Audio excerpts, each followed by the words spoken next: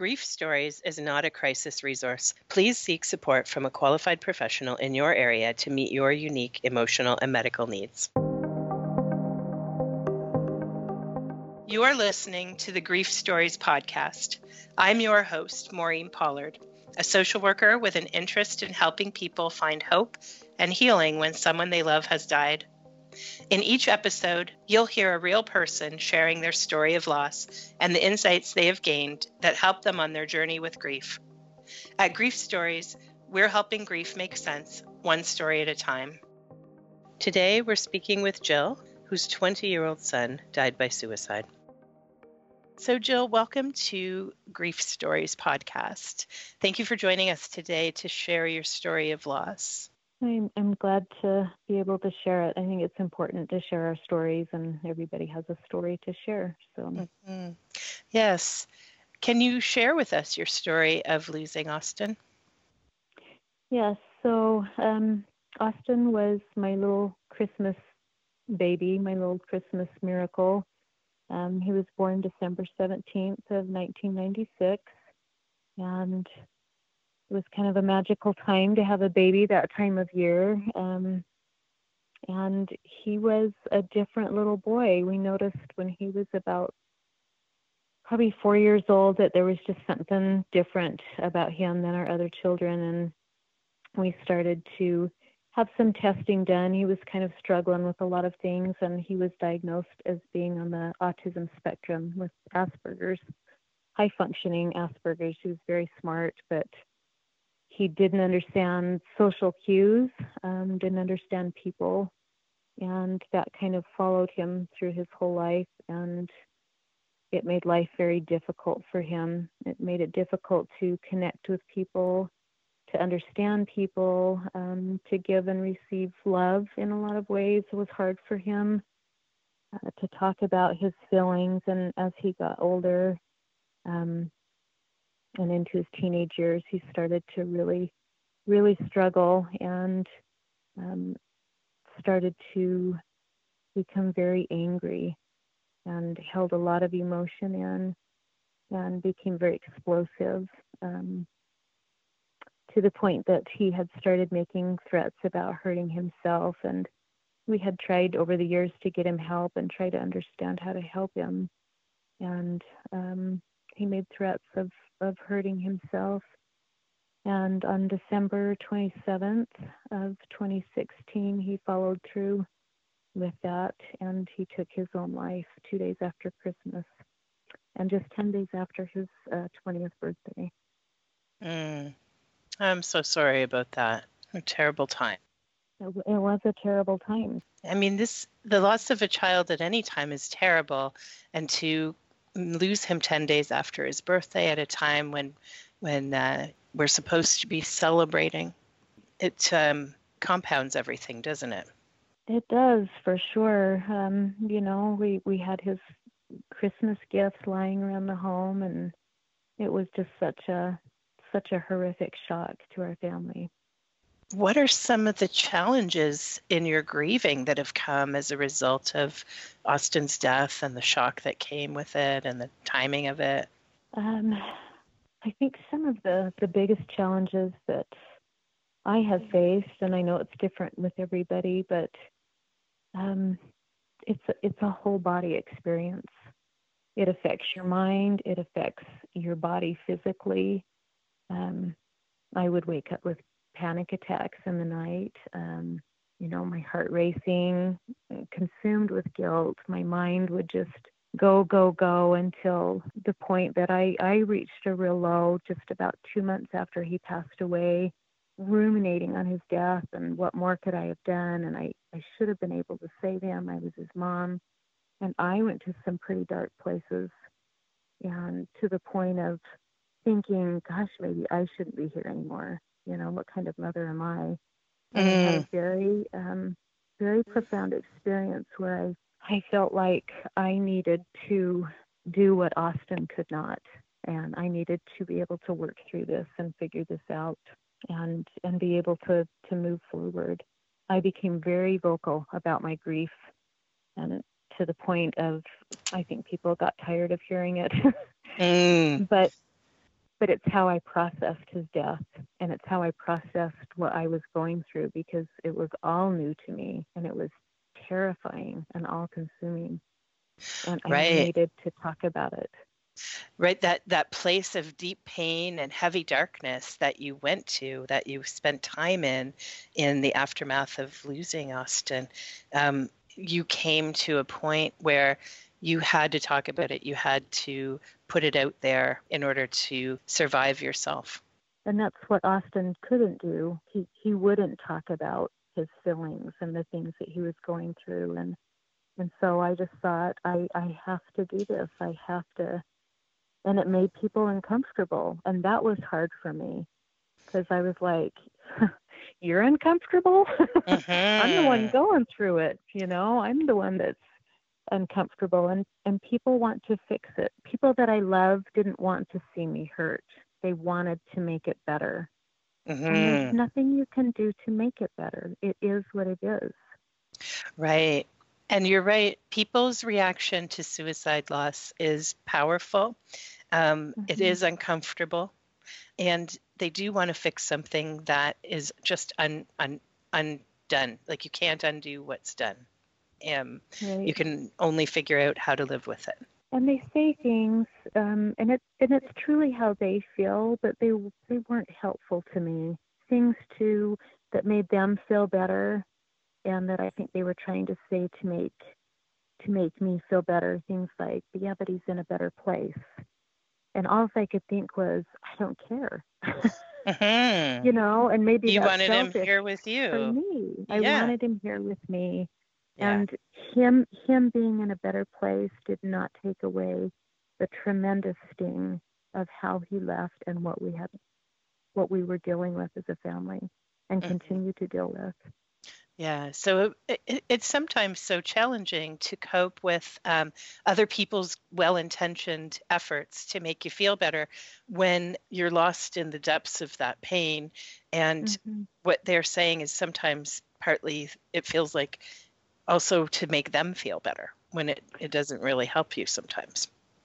Right, right. And I had to get to a place where I could allow them to be where they were at, Hmm. and allow myself to be where I was at with things, and not try to not take it so personal. I Hmm. really did for a long time, and that was painful. Hmm. Well, when the wound is fresh and raw, it's hard not to take everything personally, and Hmm. and it just hurts to live when that grief is so fresh and raw. And so anything like that rubs the wrong way. And in time, it sounds like you were able to sort of understand that perspective of they really were doing the best they could under Hmm. difficult circumstances, just as you were doing the best you can in those difficult circumstances. Right. The other thing that I kind of learned too is how important it is to allow people to share what they need to share, and to create a space for them to feel safe to share and be really real about their feelings and where they're at, and not try to fix it, and Hmm. not try to diminish it or change it, but just to be with them, just to hold space with them Hmm. in their pain. Yeah, just to allow it to be as terrible as it is. Yeah. Yeah. And not try to yeah, hide from it or make it not terrible, or because Hmm. it's terrible. Yeah, and it's terrible, and it's also something we can't hurry through. No, really, there is no end to it. It changes, and you learn to carry it differently. But Hmm. the love for my son will always be there, and so the pain of losing him will always be there. Hmm. Yes, you'll carry both for life. That's true. Hmm. What have been some of the things you've found to help you in coping with these challenges? You said that talking helped you cope with the deep Hmm. pain and dark places that you were in. What else has helped you cope? My belief that Austin is in a better place. I said before that made me mad that somebody said that, but at the same time, I feel in my heart that he is, and that he's well and whole and not suffering anymore, and that does bring comfort to me. Hmm. Um, Sometimes it's a matter of timing. and coming to that yourself rather than having, hearing it from somewhere else when you're not quite there yet. Right. Yeah, I think so. And really learning, I've learned a lot about how our body and our mind and our spirit are so connected.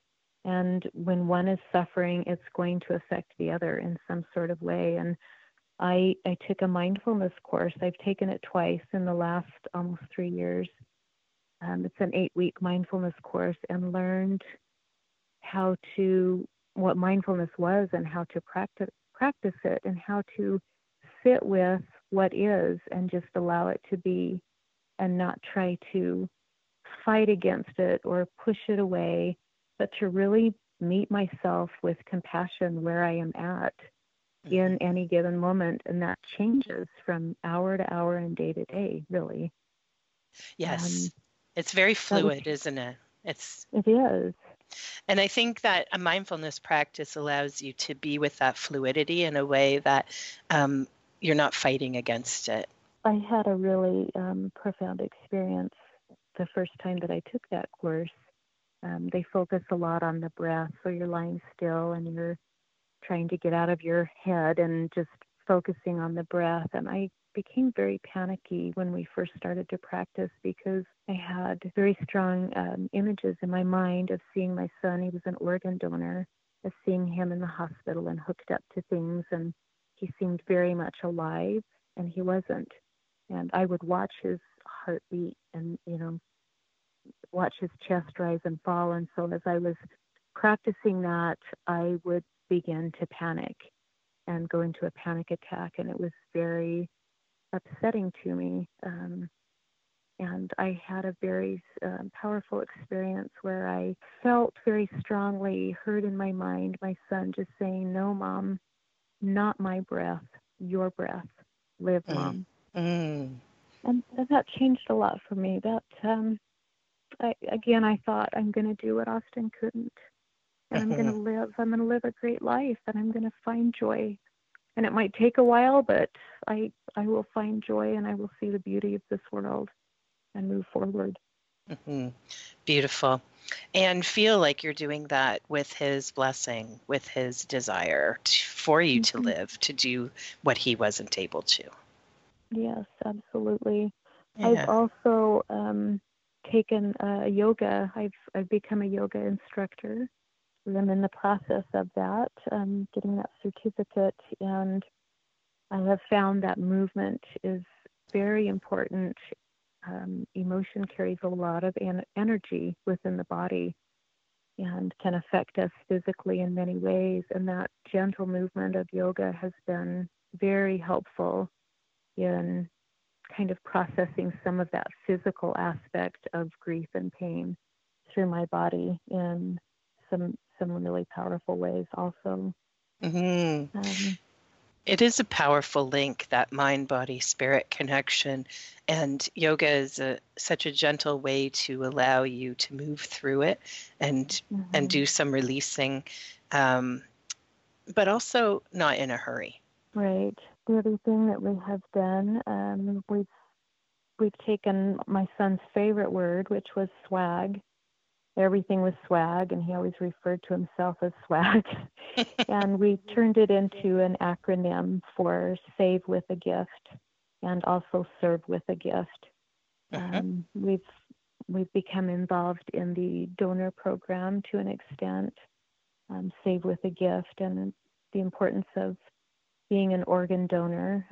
Austin saved several lives who have continued to live on because of him. And we've connected with some of those families, and that's been very healing in a lot of ways.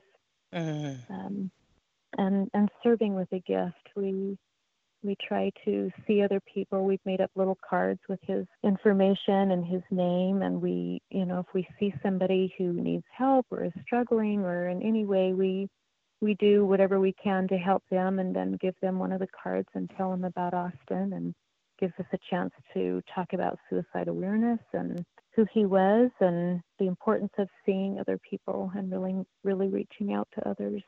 And what a beautiful thing to do to keep his memory, but also his love for people and desire to help people alive in the world. And it gives us an opportunity to continue to talk about him, in a positive way. One of the other things that I have done is I now facilitate a suicide loss survivor support group. And that's been very healing also, because I know how much I needed to be able to talk about my story and to talk about all of the deep, dark, heavy things that go along with the grief in a safe place, and wanted so much for people to understand. And so to be able to create a space and be there for other people who are maybe new to that experience has been a really good thing for me. Mm-hmm. It's because suicide is such a taboo topic, it's so important to have those spaces where people can talk freely about it with other people who have an understanding and can hold space with something that so many people find uncomfortable to talk about. Yes. Yeah. And it is so important to share our stories, because they're not just stories of the grief and the pain, but it's stories of learning and growth and love and coming to the understanding of things that we maybe didn't have before the death, but we do now because of the death. And that's one thing that's been kind of difficult to talk about, because like you said, suicide is taboo. To be able to say, I now, know things in a way I didn't before that have changed my life profoundly because of Austin's death. It's almost like, ooh, she shouldn't be saying that, but it's true. And I've been given some beautiful gifts through this experience. It came at a high price, but yeah, and I think that's it. It does come at a high price, but sometimes we can take tragedy and find meaning or purpose from it, and find beauty, and again come back to some joy as a result of that meaning and purpose. And sometimes I think that reflects on the fact that then the tragedy was a turning point or something that opened a door, and even though you wouldn't have chosen it, it chose you, it happened, it's here, and you're making a life as best you can with what's happened. Yes. And I like that you said, finding beauty again. About 2 years ago, we had been walking along a river parkway here, and it was in the fall, and just the colors were just beautiful, and it was this beautiful sunny late afternoon, and the lighting was just gorgeous, was coming in along the river, and the reflection in the river was just mirrored. And we took some pictures, and we brought them home, and there was one picture in particular of this huge tree with these gorgeous colors, and the reflection in the water was just mirrored perfectly. And I just had this moment there where I just thought, it's different now, but it's still beautiful. Life is different now, but it's still beautiful, and I can still find the beauty in it. And I took that picture and had it blown up into a huge, like, poster size, and I hang it upside down. The picture is, on top, and the real picture is below, to remind me that life does look different now, but it's still beautiful. And it's just kind of my reminder for myself here at home, hangs on the wall. What a beautiful idea, and how symbolic of it. It's your life is upside down now. It's everything is different, and you look at everything differently. Your perspective's entirely changed, and that photo just is such a beautiful representation of it. It is.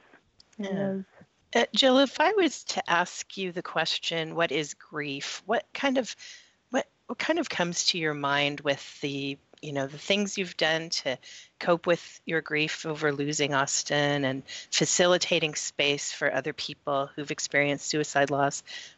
How would you define grief? Oh boy, that's a tricky question. It is.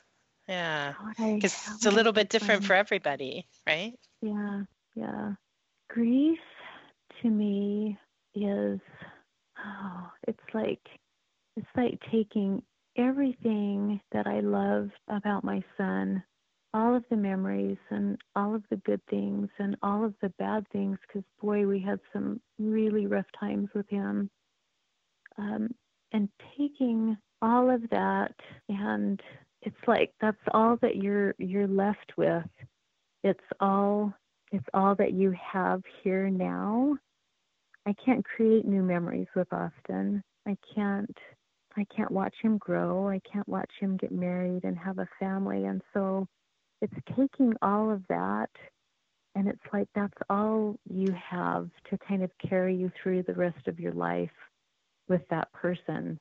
And it's just heavy. It's just a heavy thing, and it just kind of sits inside of you.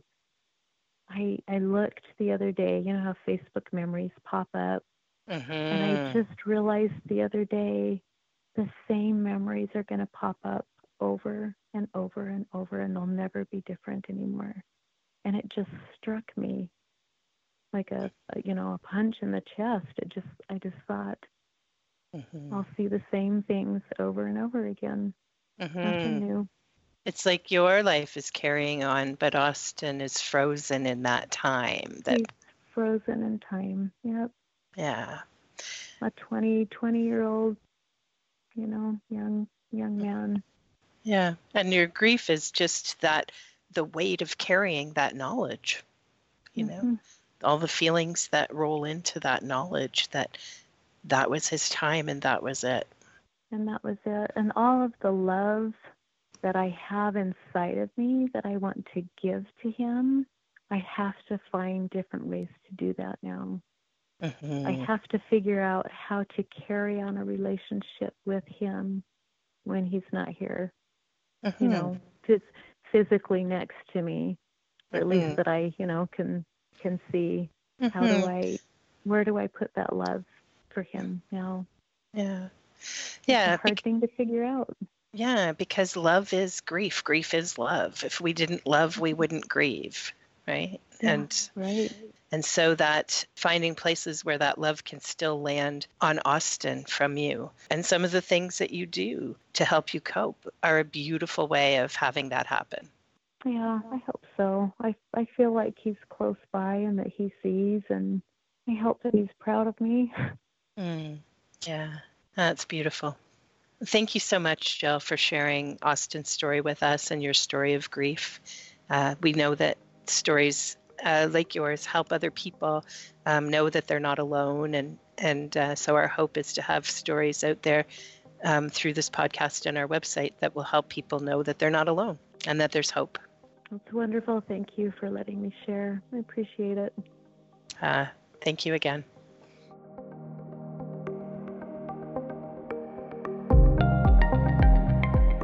Thank you for listening to the Grief Stories podcast. I'm your host, Maureen Pollard. Please remember that grief is universal, but every person's experience of grief is unique. While our interviews are intended to help listeners feel validation and reassurance, we know that this story might be different from your own. Please visit our website, griefstories.org, for more stories of hope and healing.